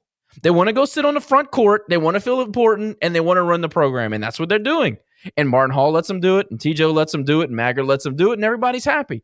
As soon as you push back, you're the asshole. We're the jerks because we're talking about the real issues. This is always how it's going to be as long as the same people are employed. They don't want to fix it. but like, take a look at the table room, okay? The Cajun Dome built the table room in the front, and it's never used. I don't even know if they use it for concerts. They keep it closed down for concerts, if I'm not mistaken, at times, or whatever, WWE events or whatever. And when you go to a basketball game, you barely are allowed to get food and drink unless you're a Rebounders Club member. Well, if there's only 100 Rebounders Club members and you have a restaurant or a bar / grill inside of a 12,000 seat arena, don't you think you should allow more access? You're putting up gates. You're putting up a gate to something that nobody's waiting on the other side of. There's not people barging down the gate to get into the table room. There's nobody at the games. Look, tonight's attendance, a little over 1,600. That 1845 average I just gave, now we're down to 1,824 fans a game. That's what we average. And you're trying to create this limited access to something that nobody goes to anyway. So again, you're trying to say, how do we get people to games? You're trying to ask, what do we do to get the games, make the games more engaged, get more excitement? But then when we say, like you said, when we tell you what to do and we give you feedback as paying customers, we're either being negative, we're being too critical, or you just don't listen, or we can't do it. And one of the things about softball, Josh, that you brought up, and I'm glad you brought that up. Look, the excuse about the Sun Belt being a one-bid league, they're in the 24 straight postseason appearances that softball has had, okay? A lot of those years have been in the middle of one-bid leagues in the Sun Belt. That didn't stop the Cajun softball team from trying to reach their ultimate goal because it's a one-bid league. We got to stop with the excuses. Got to stop with the excuses. We got to stop giving every reasons under the sun of why we can't. And so now what you've done, and I'm going to be honest with you, it's like I told you earlier, Josh, when you cry wolf that many times, well, we can't succeed because of this. We don't have money. We play in it. Our facility's too big. We don't get to charter flights. We don't get to do this. We don't get to do that. And you give that many excuses to the general public, the ones who aren't as intuitive as we are to the basketball program. Well, an ordinary average Joe and Mary Smith, who may look at this as leisure, go, well, heck, man, if I'm hearing all this stuff, if we're not playing up to a certain standard and we can't do this, we can't do that, why would I spend my money on that? I'm not going to the game. I got other things to do. Well, where I feel more entertained. The standard thing is it comes from like real sports fans. We want to win because we want to compete nationally. Joe and Mary Smith really don't care about the standard. Joe and Mary Smith want to be entertained. They want something interesting. They want to follow it like a soap opera. They want to watch a Netflix series. That's why they go to the games. They got nothing else to do. Their kids are grown. They're empty nesters. They want something that's interesting to follow. Sunbelt basketball is not interesting, and middle of the road Sunbelt basketball is even less interesting. But it's your kid coming home from fourth grade and you're praising C's like they're A's. That's what we've been doing in this basketball program since Marlon was hired. And everybody sees through it. The jig is up. The reason why you have 16 and 1,800 people showing up to your games is because that's what should show up to your games. That's the people that you have left. That's your target market. These are the people that you've been able to fool. Everybody else is at home doing other stuff because they're not falling for the propaganda anymore. I'm not surprised. I'm surprised that they're surprised. I am surprised that they're surprised nobody's at their freaking games. Of course nobody's at your games. Have you listened to the excuses this man has made for 14 years? It's a joke. I mean, who still follows this seriously? Of course everybody jumps on the bandwagon, and I say that in air quotes because that's what the Rebounder Club will tell you. In March, when we look like we might actually compete, because what happens on the other side of that? Some national competition, something interesting. Something interesting happens if you win the tournament and you get into the big dance. That's the difference. Nobody gives a damn about middle of the road, Thursday, Wednesday afternoon, Sunbelt basketball against, 12 and 12, who gives an F team. Nobody cares. That's one of their biggest problems. And look, they're going to come up with every excuse they can find as to why they're going to blame the fan for not showing up to their games and ignore the real issues, because certainly it's not their fault. Certainly it's not their issue. They're winning games.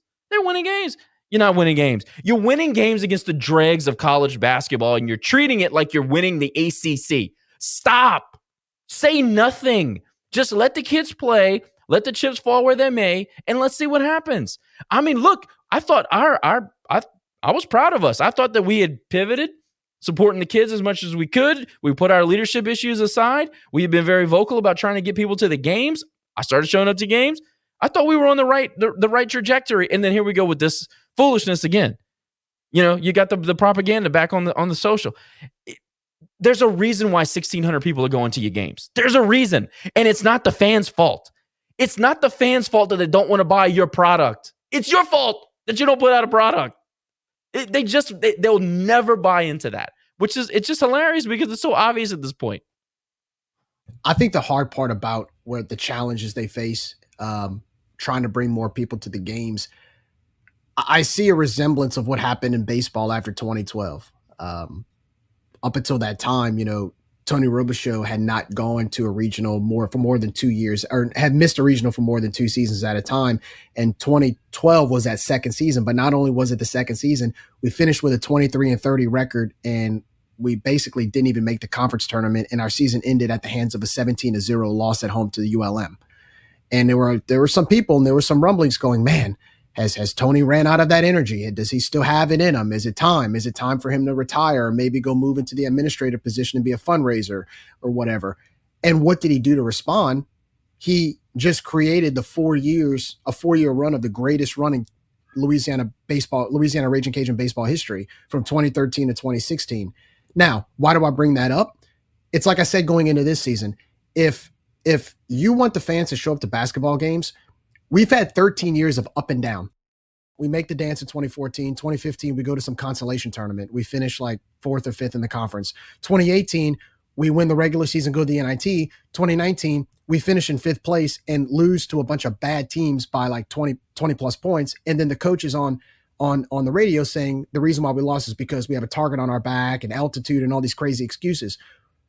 When you do that for 13 years, and you have the ups and downs for 13 years with no consistency, consecutive seasons, what do you expect? How do you expect the public to react to that? And to cap it off, you have the best team. They were saying that this was the best Raging Cajun basketball team, 17-18, right? Remember 17-18, 27-win team. They were in the media saying this is the best basketball team that we had ever had, which is absurd because we won the Alaska Shootout and beat the Hoyas. And we have a real history in this program. But they were saying that this 27-win team was the best team we had ever had at this school. And you don't even make it to the conference championship. That's when a lot of people said, you know what? I'm done listening to this foolishness. You're telling me the best team that you can put on the court can't make it to the conference final in a Sun Belt because Gant had a stomach ache and Stowe rolled his ankle? Like people, I think that was the straw that broke the camel's back for a lot of folks. But you made a comment earlier about Robe. Robe had 12 or 13 years straight where he didn't go more than 2 years without making a postseason. Imagine if every third season he was making a regional. Imagine if Marlin made the tournament every third season. You think anybody would have an issue with Bob Marlin coaching at this university? I promise you I wouldn't say a word. The double standard that exists among the programs is criminal. There is no standard in basketball. There is none. Look at Gary. Gary's up and down all the time. Anybody talking about firing Gary? No. Nobody talks about that. If you even mention firing Bob, you're a jerk. But anytime Degg says, I want to go to Omaha and doesn't get to Omaha, well, yeah, but Degg's made an at-large. He got picked as an at-large. Well, it doesn't matter. He didn't go to Omaha. These are the same fans that say Bob Marlin's the greatest thing we ever had here as a coach. It's truly baffling. I'm going to give it to y'all to finish the thought. The double standard is definitely crazy there, and it just goes to show you how segmented our fan base is. When you have a favorite sport at UL, you're going to stick with that sport, and you're going to definitely have your certain personal unintentional biases there. But look, at the end of the day, to your point about bringing people to the games, if you have a certain standard and you have good competition and you're beating good teams and you're making good runs, I think that's what it's going to take to get people back to the games besides just the marketing. You saw what JMU did at Michigan State. They beat Michigan State. You saw what McNeese did beating VCU the first game of the season. And people are showing up to their games. This McNeese team has not had a winning season in a decade, I believe. I think they've had like one winning season in the last 10 or 11 years, and they're doubling our attendance average right now. I just think if you want people to show up to your games, you got to win and you got to win big. It's not just beating a 9-14 Texas State team. It's not beating a 8-15 ULM team. You have to win, and you have to win big. You know, when you schedule non-conference games and you go to TCU, Baylor, Memphis, whoever, you got to go beat them. That's what opens eyes. I mean, I'll tell you what opened people's eyes in 2017 and 2018 before the 27-win run was when they beat Iowa. They went to, what was it, in the Cayman Islands or one of those tournaments in the Caribbean. They beat Iowa by double digits and spanked them. Now, granted, Iowa wasn't good that year, but it's still Iowa. You still beat a good team. I think that's what it'll take to get more fans to the game and consistency. And it's just, you know, the marketing's not there. Half the people don't know we even had a game tonight. I asked this question about attendance because it's a problem. Whether you like the coach or not, whether you feel the direction the basketball program's going, with the history we have, and all this idea about moving to Blackham, look, it's not going to change the fact that you're averaging 1,800 people. 1,800 people in Blackham looks just as bad as it does in the Cajun Dome. It's a bigger problem than what venue you play at, you know? Because look, again, the argument is, well, if you put 5,000 in the Cajun Dome, it still looks empty. You're not even putting 2,000 in the Cajun Dome right now. You're not even putting, you can't even get 2,000 people to the game. So I think it goes beyond just the venue. I think it goes beyond just, well, these kids play hard. Yeah, of course they play hard. I mean, the attitude I'm hearing is, oh, these players play so hard. Well, I would hope so. I mean, I wouldn't want any players on our team that don't play hard. We gave them a scholarship to play hard, so they're doing their job. The problem is, that's the other thing about basketball. We praise people doing their job. Like again, it's the whole thing. People expect a bonus for showing up to work on time in basketball. In baseball, Tony would say you earn the right to do more. In basketball, you've arrived. It's just. I'm so frustrated. I'm just ranting, but I hope they play hard. That's what you're here to do. I'm not ranting because I'm tired of the conversation because we have it every week and nothing changes. So what's the point of getting upset about it anymore? Look, Robe never had excuses.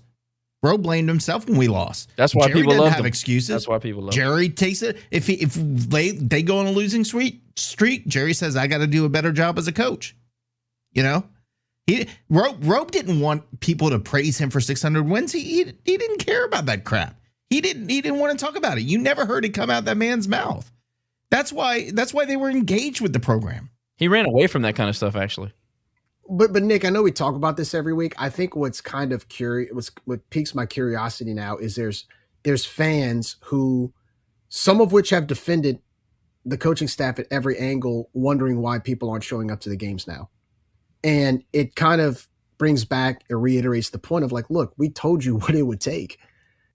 But Jerry, if they don't listen, then what's the point of even talking about it? Like, if they're not going to listen, exactly, I'm not going to argue with them. Exactly. I mean, look at the fact. Let's talk about Elon Musk. Now, you can like or hate the guy, but there was a video that came out where he was walking around in one of the rockets that he was building. He was escorting a guy around who was like a YouTube guy, and the guy said, "Well, why don't you do it this way?"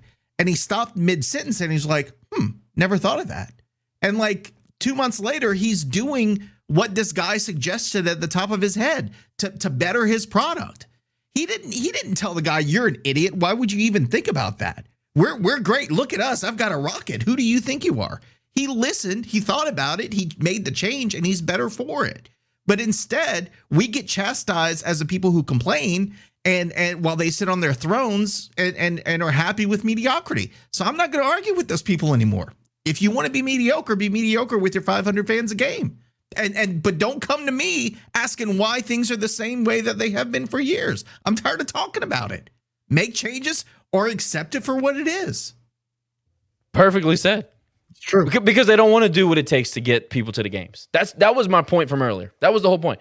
Stop putting your palms in the sky and saying, oh, how do we get the people to the game? We told you how to get the people to the games. We told you how to do it. Listen to us or shut the hell up. And on that note, we'll move to a happier note. Just to review, again, Cajuns dropped the game to Georgia State tonight. They'll be back in action on Sunday against Bowling Green. That will be the MAC Sunbelt Challenge. They'll take on the Bowling Green Falcons this Sunday at the Cajun Dome. Tip-off will be at 2 p.m. You can catch the game on ESPN Plus or listen on 96.5 FM. Hey, and all you people who claim to not like the Chiefs and don't like Taylor Swift and all this stuff, if you really don't like all that stuff, go to the Cajuns game instead. I'll be there. I'm going to watch basketball. I'm going to go watch Bobby Ball instead of watching Tay-Tay on the big screen. Hey, look, man, she's got to get there on time from Japan. Okay, it is. The fact that you even know that, Jerry, I don't know what that means. Tells me but everything that I need to know. I just don't care, and I can't wait to go to basketball instead of watching that. I know. I agree with you on that. It's become overkill. But anyway, so speaking of basketball on Sunday, I won't be able to make the game, unfortunately, because I will be coming home from New Orleans to celebrate a little bit of Mardi Gras down in the 504, which brings me to the next topic. Mardi Gras is this week. Mardi Gras officially kicks off. We got the parades rolling. We had parades rolling last weekend. Rio rolled on Saturday. We had the Courrier de Mardi Gras on Sunday at Vermilionville. Josh, you brought the family out there.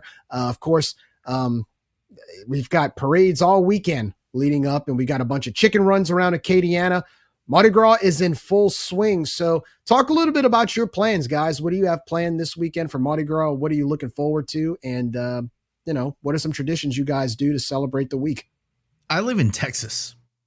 They don't know what Mardi Gras is here. So it's a Tuesday. No, but I will. I do take off every year. I'm going to be doing the Mardi Gras run. Plan on going to the parade on Saturday night, but we're going to see. We're supposed to get some really bad rain here on Saturday and Sunday. So don't say that. Please don't jinx it. No, I'm saying in Texas. I'm not saying in Lafayette. Okay. So good. I'm not a big fan of driving through that construction on a 3-hour drive through pouring rain. That's not a fun situation. So we'll see when I make it down to Lafayette area.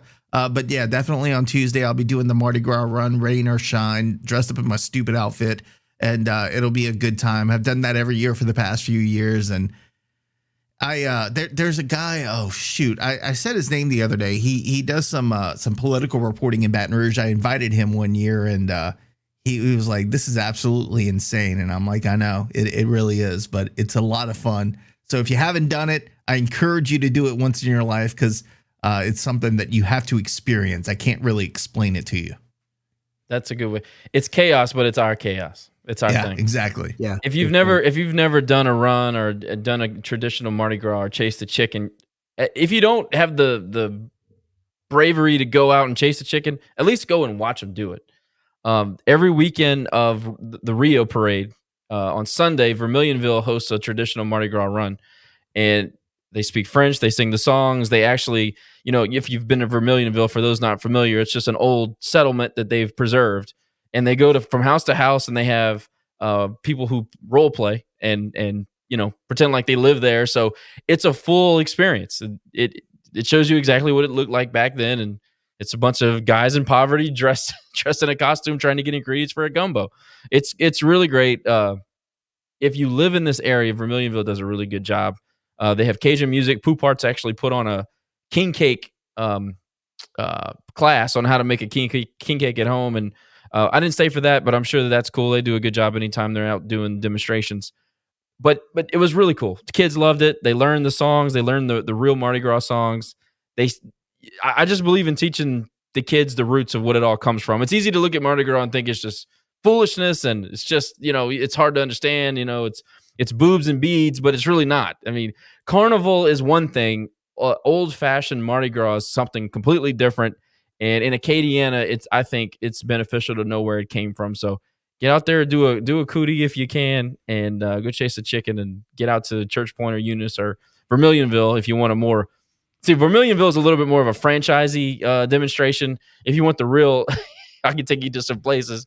Church Point, Eunice. Oh yeah, it's pretty hardcore. Yeah. So we did that this past weekend, and looking forward to the parades this weekend. I've lived in Lafayette for 17 years, and I still have not gone to a Cajun Mardi Gras. I need to go. Not for the faint of heart, but it is an experience you won't forget. I definitely need to go. Because I've got friends from Church Point. I've got friends from, who've been in the Mamu Mardi Gras, and they all talk about how great it is. I've seen videos. I've seen all kind of footage of it, and I know it's a blast. It's I'll tell you what, being from, as y'all know, I'm from New Orleans. I'm used to the New Orleans Mardi Gras.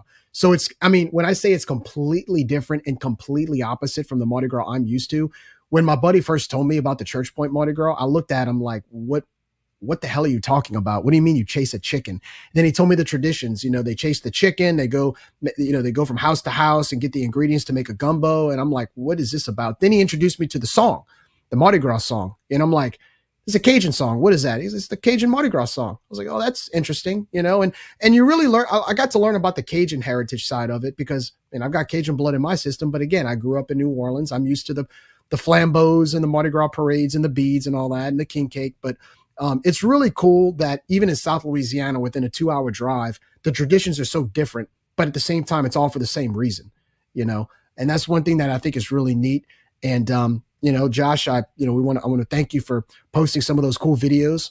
Josh posted some videos in Vermilionville to show our friends from other states what the tradition's like for Cajun Mardi Gras. And just to let everybody know, this weekend, whether it's here in Lafayette or me being in New Orleans, I actually ride in one of the Mardi Gras parades in New Orleans. We'll be riding Saturday, and I'm going to share some footage with you guys. I'm going to share some footage. Rager Review share some footage down there in New Orleans. We're going to share some footage here all weekend. We're going to do our best to bring a lot of Mardi Gras footage to kind of show everybody how we celebrate down here. And whether it's Cajun Mardi Gras, riding on a float down on Canal Street in New Orleans, throwing beads, we're going to bring as much coverage as we can to talk about the Mardi Gras tradition. Nick, you're looking at me like I'm crazy. You're from New Orleans? I know, it's crazy. I had no idea. I know. Yeah. What high school did you go to? I don't know. You haven't mentioned that before. I forgot. But I'm excited about this weekend. I've ridden in one of those and in that parade for 17 years now. And, I always tell people that's one thing for me. Lafayette's my home, but one thing that never left me of New Orleans was Mardi Gras. So I guess I get the best of both worlds. We're going to go down Friday, we'll ride on Saturday, experience all day, go to the extravaganza after, and then Sunday we'll be back just before the Super Bowl.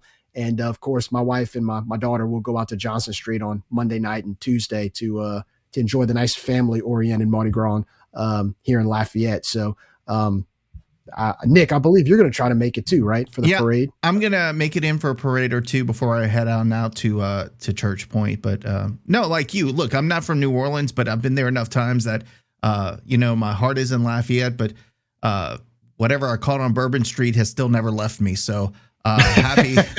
I'm kidding, y'all. I'm just joking. But no, New Orleans Mardi Gras is something that is a lot of fun and crazy, and like the chicken run, it's something that you have to do at least once in your life. Got to do it once. Yeah, because I got a purse in my closet.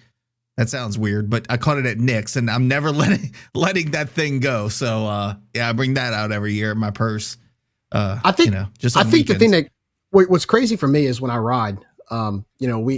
For those who don't know, I ride the Crew of Endymion, which is the biggest parade. It's the biggest one in New Orleans. It's a super crew. And we have a different route from everybody else. We start at City Park and go down Canal Street all the way to, by St. Charles. And actually, we're going into the convention center this year because the Superdome, where we usually have the extravaganza, is still undergoing renovations. But other parade routes in New Orleans, they all start uptown and go down St. Charles all the way down by the convention center. And I tell you, man, it's crazy because I'm on the float riding and I look down and I see hundreds of thousands of people. Nick, the first question I ask is, where do all these people come from? Like, where did they come from? I mean, it's crazy. I say that every single Mardi Gras in Lafayette because I'm from Scott. Even here. Look, I'm from Scott and I go to the Scott Parade. And I see some people I know, but there are some Shawses out there that I'm like, what swamp did they pull you out of? Like, you at these parades, the people that come out to those things, you are wondering where on earth they're coming from. It's interesting. It really is because you see people but then you're like, they're not our people. Who are these people? So it's definitely and New Orleans is a little more of a worldwide known thing. People take trips out there, but these people on a Saturday during Mardi Gras season in Scott or Carencro, like I said, I don't know where they coming from. They ain't coming from New Zealand. I'll tell you that much. They're coming from somewhere in the swamps. I was going to say, that's what's so cool about New Orleans Mardi Gras. Like, we'll see signs, the Throw Me Something Mister and all that stuff. And I'll see signs like first Mardi Gras from Norway or, we're from Hawaii or we're, greetings from Brazil. And I'm like, wow, okay, this is really cool, and you realize that there's a lot of people from like, not just around the country, but around the world who come in and want to celebrate it. But as locals, whether it's in New Orleans or anywhere in South Louisiana, it's normal for us. Like, it's a normal tradition. You tell people from out of state, we have Mardi Gras holidays or Mardi Gras break from school and work. And they're all like, what's that? How do you get that? So it makes it unique, but it also makes it fun. And it's just I think what's great about, like, here's the thing about Mardi Gras this year. I don't like the fact that it's early, but with Cajun sports, you've got softball starting this weekend. You've got Mardi Gras weekend. Then you have Valentine's Day / Ash Wednesday on Wednesday, and then opening night for baseball on Friday. So it's like a week just packed with stuff. I prefer Mardi Gras being more towards March, like late February, March. But for some reason, I feel like it actually, even though it's early this year, I can't really complain because there's so much happening. Can I tell a stupid story? Please. Okay. Like memories of me and baseball and all that stuff, they pop up. You say something and I'm like, I remember this. So David Faber, one year, every Friday night, the Cajun Cooking Club brings up, the meat, like just this platter of meat. I don't even know from what animals, but you got all kind of animals in a plate that's just ridiculously good and greasy. And they bring that up every Friday night during Lent. And David, as the good Catholic that he has been since birth, will not eat meat on a Friday. He can't do it, right? And I'm the same thing. I'm not as loyal as he is. I slip up every now and again, but David is not, Fabes is not doing that. So one night we were involved in a game that lasted kind of late. It was about, 7, 8-ish. And the cooking club, not 7, 8-ish, it was more like 10, 11-ish. And the cooking club had brought up some hamburgers. Man, they looked so good. And they were so juicy. And they were just ridiculous, okay? So Fabes is working in the stands and everything. And he brings up the hamburger. And it's in this little container. And he's like, so he's got the grin on his face. And we're like, Fabes, you're going to eat meat tonight? He's like, nope. At midnight, I'm going to, bite into that burger. Because I think he had to go back to the SID office. And he had to work on some things. So he put his burger on the side and he took off. Well, John Duga and I are sitting there kind of plotting. And one thing that they also did was whoever was doing the catering would do the fried fish on Fridays. And so they brought some up to us. And Duga looks at me and says, hey, wouldn't it be funny if we took off the burger and put a piece of fish? So when he goes to bite into it, thinking that he's eating this juicy hamburger that he's waited all night for, he gets the fish. So we did it. And of course, at about 12:15, we all get a text from Fabes cursing us out because with a picture of the fish, the fried fish on the burger patty, on the burger bun, because we had replaced it. He had waited all night and he said he got there and he, rubbed his hands together and he opens the box and he threw it across the room when he saw that it was just the fried fish that we had. So we hadn't forgotten about it. We were going to put it back, but the game went on and we didn't care anymore. But poor Fabes, he thought he was getting a juicy burger at midnight on a Friday night, but nah, he was just eating some fried fish. Sorry, Fabes. I was about to say we extended his Friday Catholic commitment. He never trusted us again. That was it. Yeah, I do remember the cooking club on Friday nights for baseball games. They'd always bring that huge. It was always like delicious. Like you could smell it. You looked at it. The meat was tender. I remember a few times volunteering at the game and I was kind of like Fabes. I couldn't eat it. I'm like, you got to be kidding me. I don't have a good piece of crab or a good piece of fish or something instead, because you can't say no anytime they bring meat up to the press box. I mean, it's always delicious, even now. Yeah, if you asked Red where the fried fish was, he just like mumbles something at you really loudly until you get away. So I didn't bother. I just took it, and that was it. Right. Well, Nick, I don't know about you, but I'm looking forward to this weekend. We got softball, Mardi Gras. It's going to be a long weekend, but it's going to be a lot of fun. I'll be getting updates on softball and basketball on Sunday while I'm down in New Orleans, but I'll be back just in time to celebrate Mardi Gras Day with the rest of the Cajun faithful here. But I just want to say to everybody out there, whether you celebrate Mardi Gras, through a parade in New Orleans, parade in Lafayette, you're going to a Mardi Gras ball, if you're going to the chicken run somewhere in Mamou, Church Point, or Eunice, everybody just please be careful. Be careful, be responsible, don't do anything stupid. And have a good time. But be responsible. Yeah, and Ryan, I purposely did a wardrobe change for you into the World Series hoodie, so I will be wearing this just for you. Look for me on Saturday night at the parades. Are you going? So for Mardi Gras Day, are you going out to the parades on Johnston? No, because I'll be doing the chicken run. When's the chicken run? But it's on Church Point, Mardi right? Gras Day. Where at? In Church Point. I thought Church Point. Church Point's Sunday. It's Mamu. Sorry, I keep saying okay. I was Church about Point. to say, yeah, Church Point is Sunday. I do remember that. So, yeah. You do that every year? Every year, bud. Wow, you got to get there early in the morning. About 5 o'clock. Are you serious? That's when I start drinking. Yeah. Like you actually get out, you drive out there and get there for 5 a.m. Yes, Jerry. It's a long run. Jeez, man. Well, how long does it last till?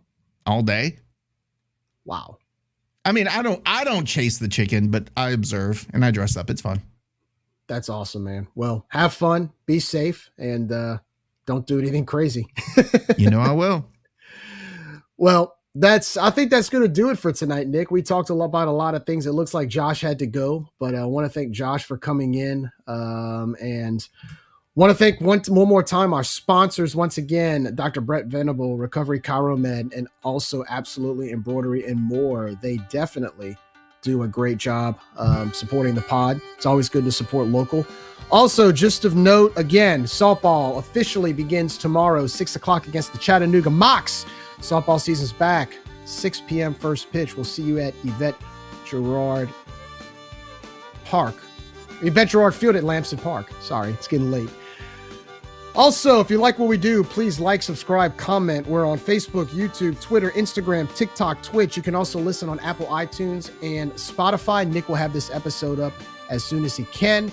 Nick, thank you so much for coming on. Always great to talk Cajuns sports with you, my friend. And after it'll be the next episode, we'll be talking about Cajuns baseball right around the corner, almost here. For everybody, once again, have a safe and happy Mardi Gras this weekend. Please be safe on the roads. Go enjoy the games. Cajuns basketball Tuesday, Cajuns women's basketball Saturday. Lots of Cajun activities this weekend from Mardi Gras to Cajun games.